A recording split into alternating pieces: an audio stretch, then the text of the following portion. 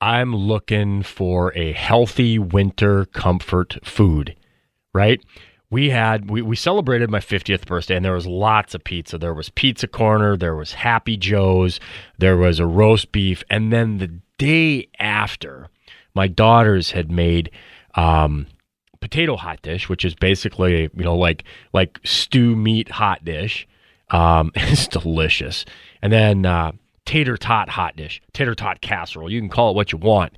And I got done eating it, and I just wanted to go into hibernation. I thought, okay, we got to have our comfort food. In the wintertime, where we live, you got to have that hot chili, chicken, wild rice soup.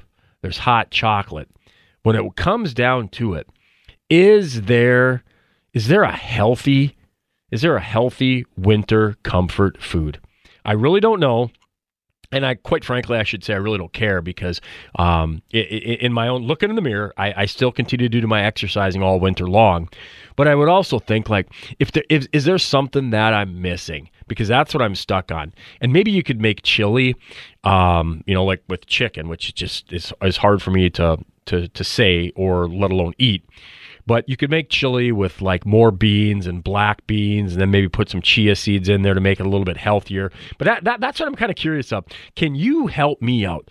I am looking for a healthy winter comfort food.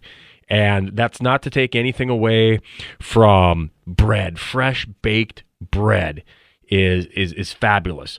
Chili, tater tot hot dish. That's where I'm stuck on right now. I know there's got to be more. That's why I'm asking you. And, we're going to get through this together. We're past the halfway point of the true winter, the December, January, February, 12 weeks. We're week 7. We're looking towards the home stretch. You can see the days are starting to get longer, even on these cold, cold days when the sun is still up at like 5:20. I know, wow, that seems hard to call that a victory, but we're going to get through this together, folks. Thanks for listening to Doug's Dime. Shoot me an email if you'd like to, but I'm looking for help with the comfort food.